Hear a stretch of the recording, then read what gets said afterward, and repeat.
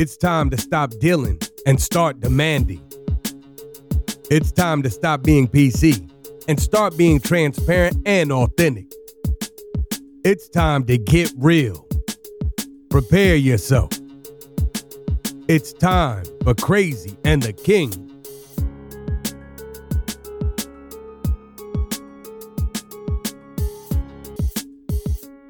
Welcome to Crazy and the King. Episode 5. Episode 5. What's up, Julie? How are you? I'm doing pretty good. I'm pretty pumped up about this episode. It is chock full of good stuff. Yeah, so happy Wednesday to you as well as the good listeners out there.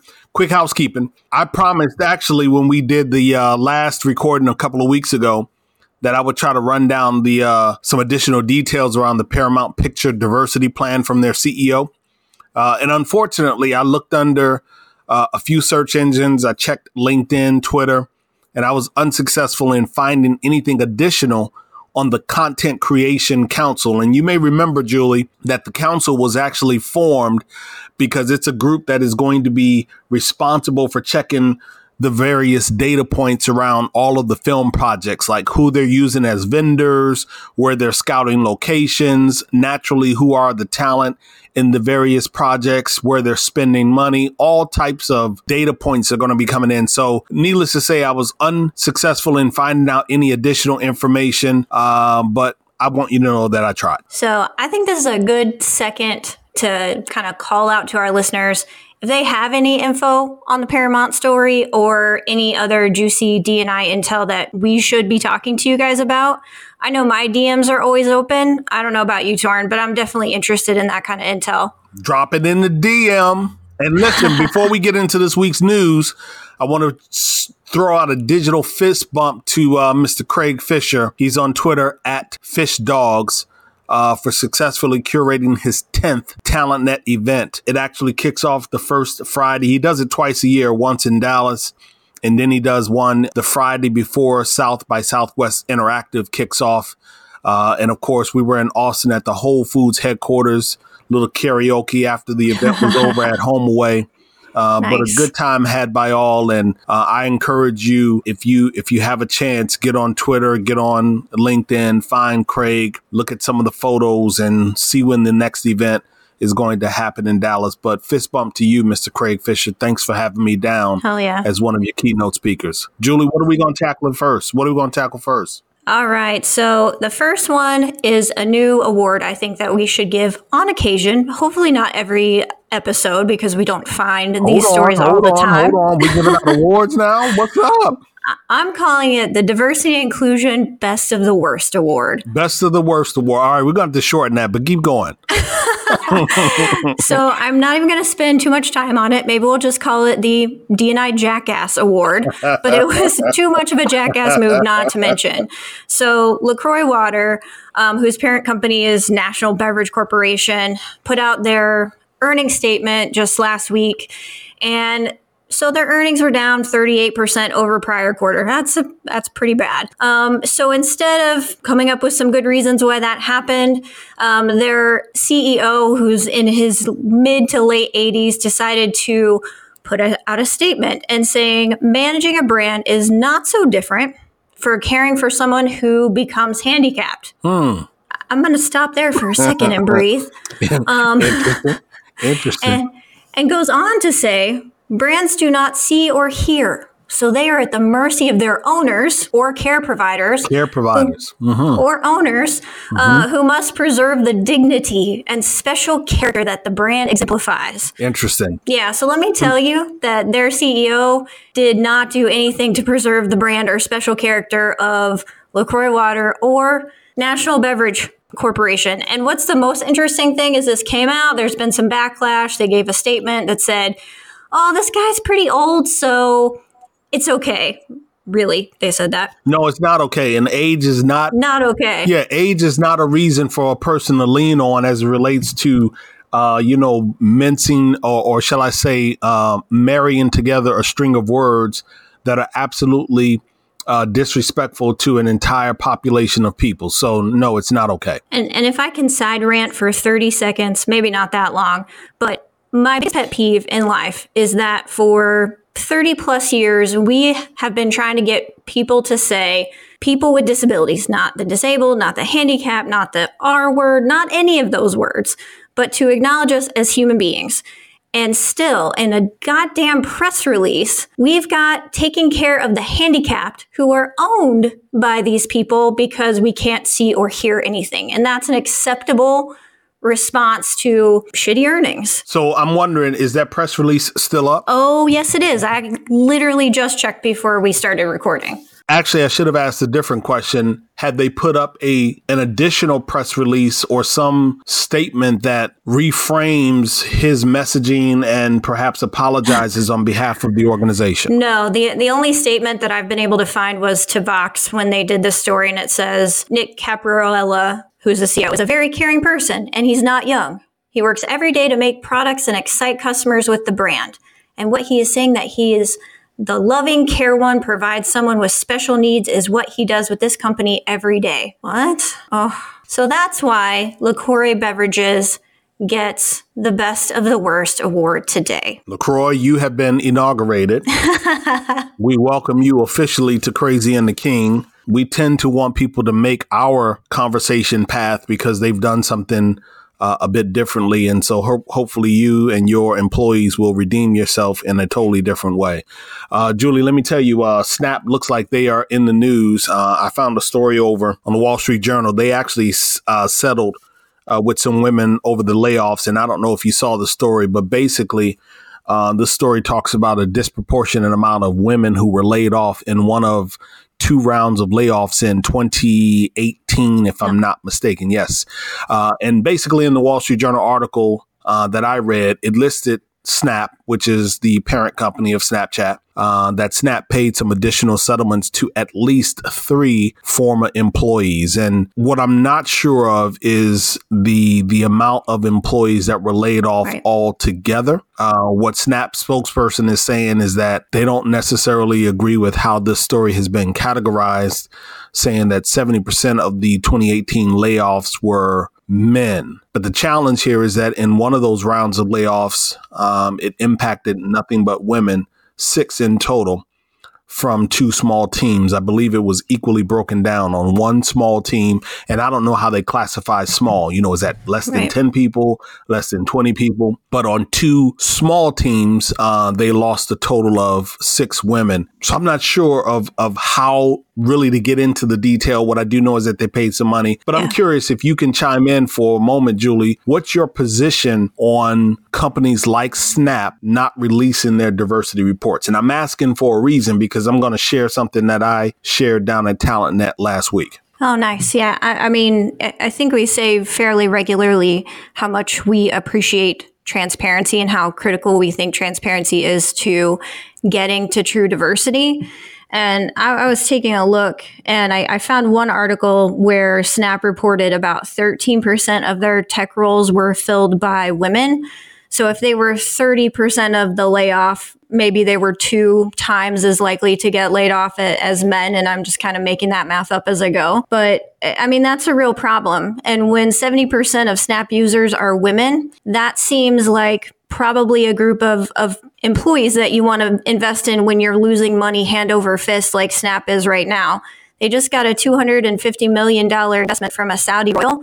I think they could benefit from a little diversity so they could better engage those female users. Yeah. So my position, you know, certainly I appreciate when organizations release the diversity reports like you have illustrated. But I'm also of the opinion that I don't really need your report. What I do need is to see that you are serious about this work. And nice. Speaking of seriousness, the story went on to say that Evan Spiegel, the CEO, became more aggressive about enforcing values. And in short, what he said last year was that you can be a top performer, but if you're a tool to work with, this may not be the best place for you. And part of that was prompted because a woman engineer wrote a terse email saying, and quote, an engineer can be a person of color or a person who isn't straight. And that email got Evan's attention. So the question really becomes for all of our listeners out there, how do you handle layoffs when you already have little representation. Listen, Julie and I are not just doing this because we're here to try to have gripe sessions. We really want this to be learning through real-time event. We want you to consider real-time event. And so one of the questions that I have for all of you listening is, how in fact do you handle layoffs when you already have little representation in your organization? And then number two, underrepresented is the most recently hired individual. They're performing up to par, but the team is being disbanded. Do you keep them over someone with more tenure? So put another way, the saying used to be last in, first fired. And in many of these instances, the underrepresented talent is going to be the last one in. They're going to have the shortest term of tenure. And so if in fact they are performing up to par, I did not use the word better. I just simply said they're performing up to par. Do you keep them so that you do have diversity and representation over someone who has more tenure? I just want you all thinking about some of these things as we push through these stories. Julie, you got something happening right in my backyard. I'm going to let you take the lead on this joint. No, seriously. Let me tell you. It is. Seriously. This location that you are referencing is about 25 minutes from my home. Wow. And I know people that work there. Go ahead. Really? Okay. So this story is from the Baltimore Sun, and it is about Erickson Living Retirement Village. And they're actually owned by, I was reading today, one of the 8 billionaires. I'm sure you're probably number 7, Torrin, that live in Maryland. Jim Davis, he is the chairman and CEO of Redwood Capital Investments, but he's also, interestingly enough, a chairman and a co-founder of the Allegis Group, which I'm sure most listeners know is one of the nation's largest staffing and recruiting companies. Yep. And so really interesting, a senior level leader, a director, so not just in one of the long-term facilities, reported to HR that they felt like one of their employees, one of their subordinates, was being discriminated against because of her disability. And very near and dear to my heart, the person that she was trying to protect suffered from depression and anxiety disorder, 2 of my disabilities as well. And upon reporting this to HR, subsequently, there was a restructure. And I'm going to assume this was at corporate because this was a director level title and was really specific. Actually, I think it's interesting. The title was over health services, global diversity, and director of health services, talent development, and global programs. So that's a pretty deep title, a pretty tenured title. And so during this restructure, the director of health services, who reported out to HR that there was potential retaliation or discrimination against her subordinate, she was fired, as was her subordinate, the person with the disability, and no one else. And no one else.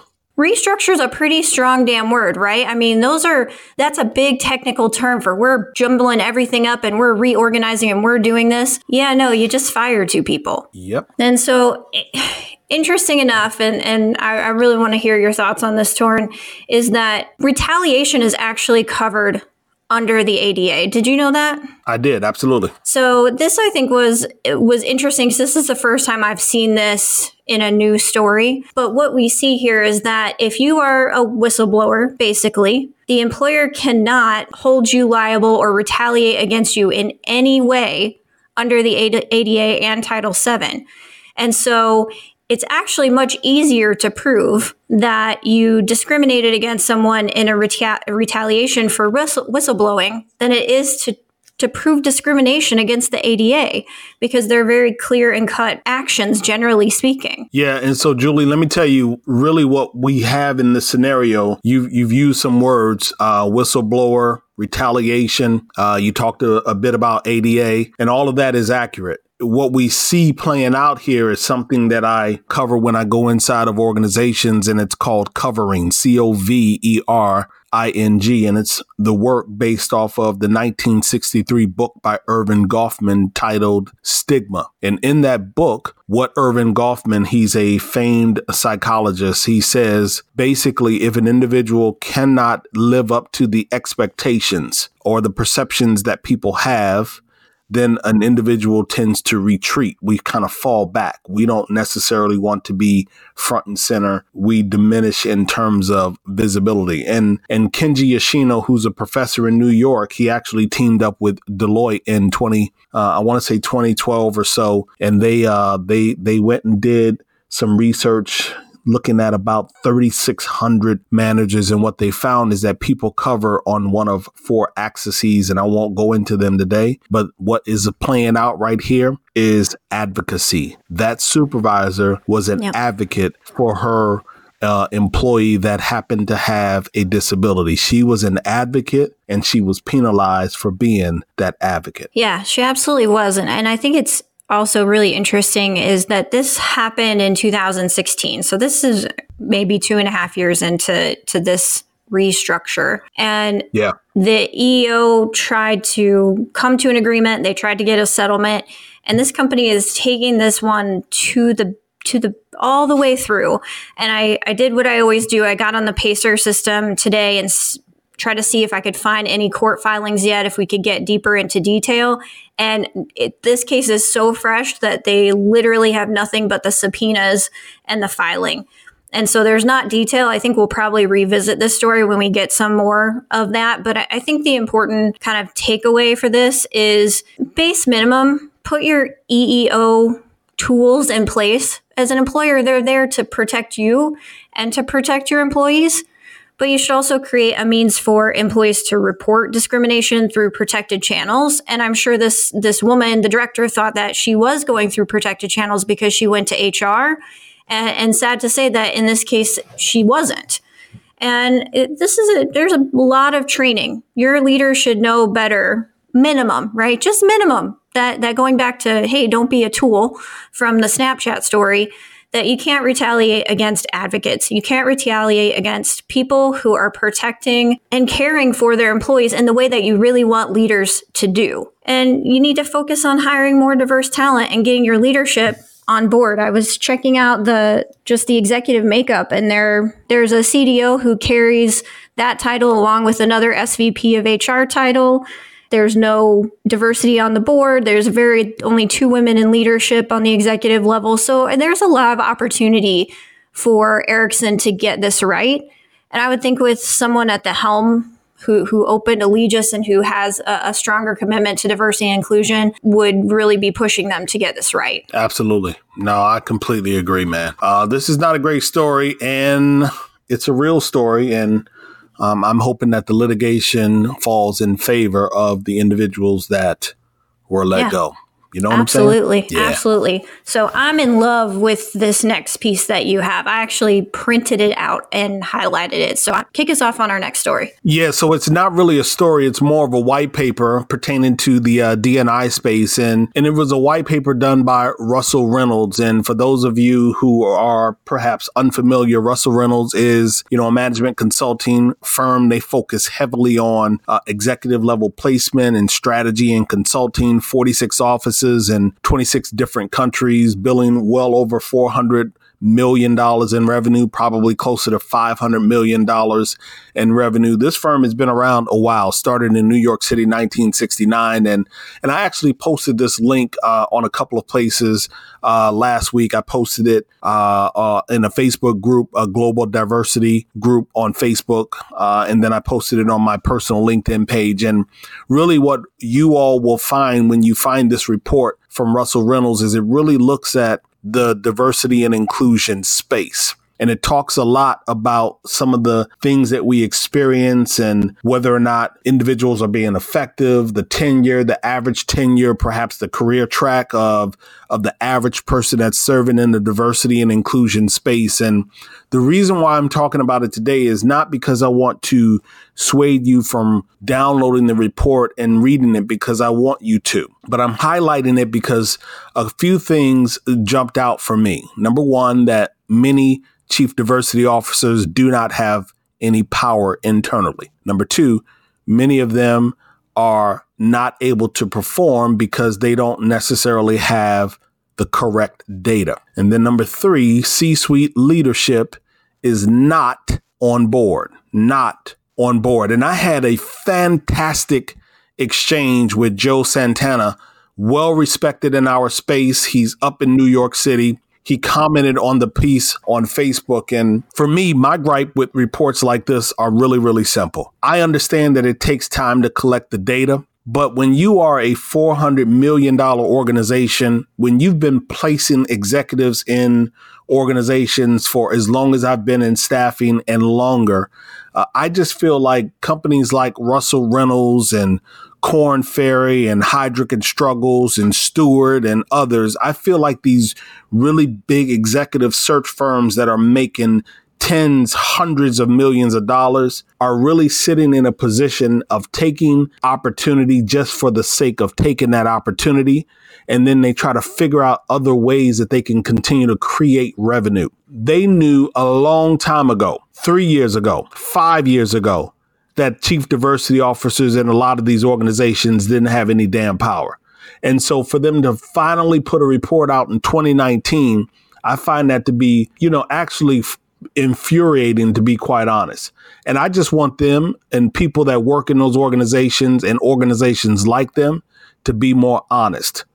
Be honest in this space. If we are going to change the narrative and the result around diversity, equity, and inclusion and belonging, if we are going to make progress, then you have the ears of these executives all across industry, coast to coast and border to border. There is no reason for you all to go inside of these companies, take these search assignments, take these strategic assignments, and then not tell the truth. Tell the truth so that we can make a difference in this fight. So I want people to download the report. I want you to read it, but then I want you to do something after you read it. I want you to find your voice in your organization so that you can begin to speak up and tell the truth as well. First of all, Torrin taking us to church, like I always love when I get to see him live. And you're absolutely right. And here's the thing that I think is really interesting. All of the companies that we've talked about so far today do not have a standalone chief diversity officer. I checked on Snap. We've got a shared position at Ericsson. LaCroix does not have one that I can find. They have very little diversity in their boards and in their executive leadership. And I kind of compare hiring a CDO can sometimes be like buying the latest talent acquisition software. And what happens, a company gets very excited. They're going to have this really bright, shiny object that's going to fix all of their problems. And then they invest in it and walk away. And they give no resources, no power, no metrics to be able to get done what is proven to drive your business and to drive outcomes is really just a showpiece in a lot of cases. And I think this paper really does a nice job of pointing that out. And like I said, I highlighted one thing that really stood out to me is, what does a good chief diversity officer look like? And a lot of times in my day job, we run into chief diversity officers who really have gotten kind of stuck, and maybe for a lot of the reasons that you're talking about, in being training leaders. And they're doing a lot of training, doing a lot of community events through their ERGs and that kind of thing, but they're not disrupting. And they're really stuck in, we're only comfortable talking about race and gender. We only have an appetite for race and gender. And in my experience, the best D&I leaders are pragmatic disruptors. They know how to get the leadership to move on different activities. They know how to push the bar to diversity groups that are outside of race and gender, but not lose the race and gender story in their story. And they're fantastic storytellers who really take some of that power and take that data, because the data is there. The data is in your applicant tracking system. It's in your recruitment marketing system. It's in your HRIS. It is there. but they don't necessarily know how to leverage that data to get the buy-in to go where they need to go. So, that's my one side note. I love the pragmatic disruptors. I think that is the strongest quality I've seen in being able to push true diversity, equity, inclusion forward in an org. Absolutely. No, you got it. We got to be able to put people in that can galvanize others. And it requires that you show up and show out a little bit, and you cannot be afraid to do that. Absolutely. What you have next? You got a quick story for us on a molecular biologist, right? Yes, just a way to wrap up the week. But no, seriously, this one hurts, Torin. So this is from ABC News out of Australia. A molecular biologist who has a genetic form of a motor neuron disease, which is a very significant disability, decided that he was going to go on a Royal Caribbean cruise with 9 of his family members and caregivers, and then got to the ship and was told by the captain and the doctor on board that they didn't have enough information about his disability, so they weren't going to be able to or allow him to be on the ship. And mind you, he didn't just sign up for the cruise like a month or two in advance. He put some considerable time in front of that decision and had been corresponding with representatives from the cruise line. But yeah. I don't believe that they responded back to him, right? No, this was just a miss on every single front. Not only did he probably have tens of thousands of dollars between his family into this vacation, they had driven hours. He had special equipment that had to go with him on the ship that they had to have specially freighted over. And he had 2 caregivers and his wife with them. So he had an accessible room. It was paid for. He had all of his stuff that he needed, and he didn't need anything from that ship captain except for to let him through. And they said no. Yeah, so I think the reason why we got this out for you all is, again, it's just a matter of understanding that diversity and inclusion happens both internally and externally in an organization. And that when you are thinking about diversity and you are thinking about how it plays out, you have to understand the impact that it has on the brand outside. It's not just your employees that we are talking about. We're talking about how do you show up from a D&I perspective in the marketplace? How do you show up with your customers? How do you show up as it pertains to exploring new ideas and where those ideas are being generated from and how they are being manifested and cultivated? And it, of course, shows up in your talent. So Royal Caribbean, you failed miserably as it relates to this incredible family, his 8 or so individuals that were traveling with him. And I suspect that you will pay some price for that lack of communication. So, but here's the thing. Here's the twist, right? Is I want Royal Caribbean to keep going. They screwed up royally in this situation, but they recognize that people with disabilities and our families have and spend about $17 billion on travel and leisure every single year. And they have done a phenomenal job of creating accessible rooms, on allowing support dogs and service animals, and even having qualified readers for people who are blind or have low vision to support them on the ship and on excursions. And they really focus and specialize in wheelchair accessible excursions. And what pains me about this story is not that Royal Caribbean screwed up, because they did, and they'll take a brand hit. But the thing is that from a customer perspective, they are very engaged and very inclusive on their face and in their practices. What happened in this story was a fail, but this is a real opportunity for them to keep going and doing it better by training their crew and those ship leaders and doctors to understand that they don't require any documentation. If that person wants to get on board and they've paid for their ticket, they should be allowed to board. But they also need to train those leaders on how to serve customers, because this is what this gentleman is. He's a paying customer. Yeah, but Julie, I don't know if this is, again, I think that the training is definitely warranted and good, but we are pushing the cart down the street a little bit further, we are back at the communication level. This man and his family were communicating with them via email, via phone, via Skype, whatever method they were using, and they had not received any response to their communication. And the only response he got was, no, you can't get on the day that he arrived. No, you're absolutely right. This is a failure at every point. So they need to have accommodation specialists on the ship. They need to have an accommodations hotline that the crew can pick up and say, hey, this is the situation. I just want to make sure I'm clear to go, so that they have that extra backup. And they need to put standard service level agreements in place so that when someone submits that kind of a request, which is not required, it's really just informational, that they're getting that communication back to that individual in a meaningful, customer-focused way within 24 hours, within 48 hours, that they're setting that expectation, and that their crew understands that lack of communication or a failure at an earlier point does not excuse their behavior to discriminate against this individual who is a full-blown and very highly, has spent a lot of money on this kind of activity to do with his family. And I was checking out the Royal Caribbean Career Center, because that's what I always do, right?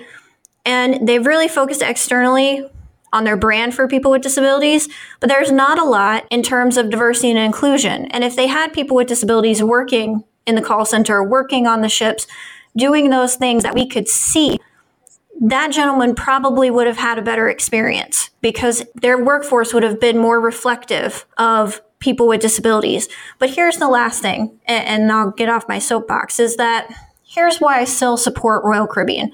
They screwed up, but they're doing more than most companies. And most companies see these kind of stories and they go, oh shit, we can't do this. We can't engage customers. We can't hire people with disabilities because we're going to have a bad story and we're going to have bad PR. So they either get into analysis paralysis, they get into risk mitigation, or they just completely shut down and walk away. I just want Royal Caribbean to keep going. They need to do better, but they're trying. And so many of the companies out there aren't even trying in our community. They're not even giving time of day. And these guys, they're working on it. And my guess is they're going to get better. And this one-off is a learning opportunity, and how they respond to this learning opportunity is going to be what's really important in their long-term brand impact in getting that $17 billion annually. I agree. They definitely don't have to be perfect. You just have to be intentional. And so they can certainly make this right. And I believe that if, in fact, they are committed to D&I and, the customer experience, then they will put forth the effort to make it right. We kind of know the brands that are doing it right. And I knew about Royal Caribbean doing it right from a customer experience perspective for probably at least a year. And so they need to do better, but they also need to be more reflective of their hiring practices so that people who are in these lines of operation are thinking about the different ways to engage their customers who have disabilities. And that's how they win. I got some jumbo shrimp and some couscous I'm about to get to. What? So let's hit some quick mentions so we can get out of here. Okay. Sorry, rant over. Okay, so my quick mention this week goes to my very own Ball State University right here in Muncie, Indiana, about an hour and a half north of me. Yay, Cardinals. Joel Cheeseman's alma mater, by the way. Yeah. And they just received the #1 spot on the most physically accessible colleges list for 2019 from College Magazine. That is good news. Definitely. And for me, working on a special project with Recruiting Daily, and I want to hear from you listeners out there. So pop me an email, Torin@TorinEllis.com, Torin@TorinEllis.com. Share with me the struggles that you all are having regarding D&I. Awesome. Whether you are at the very, very beginning, somewhere in the middle, share with me your struggles, because I may be able to include some of that content in the project that I'm doing with Recruiting Daily. Talk to me, Julie. Awesome. Yeah, we'll share that with our customers too. So I'm on the road again for the next basically month. Be in New York City for some client meetings and then off to a best practices event that one of our client companies is hosting in Connecticut to promote engagement for disability inclusion for corporate leaders. And then for the first time in a hot minute, I'll be getting together with my team at Disability Solutions to talk about how we develop more strategy and more solutions for those companies that want to do disability and inclusion with us. And I close with love. Catch me this Sunday on Sirius XM channel 126, where I'm speaking to Neil Blumenthal, CEO and co-founder of Warby Parker, discussing the company and social impact. So listen, we went a little long today, but we absolutely felt like it was worth it. Yep. We want you to continue to make sure that you subscribe, not just listen, but subscribe to Crazy and the King. You can do that on iTunes or Podbean. You can tell a friend to tell another friend that we're talking about real-time D&I. You can tell a friend to tell another friend that Julie and I are committed. Thanks for joining us. We're Ghost. See ya. Thanks for listening to Crazy and the King podcast. I'm Julie Sowash, your co-host with Torrin Ellis. Follow us on social media as Torrin Ellis or Julie Sowash, and also follow our hashtag Crazy and the King. This episode was produced by my gorgeous husband, Chad Sowash, and our music is by DJ Cells, straight out of Baltimore. You can find Crazy and the King wherever you find your podcasts. Please rate us, and if you like it, share it with a friend. We'll see you soon.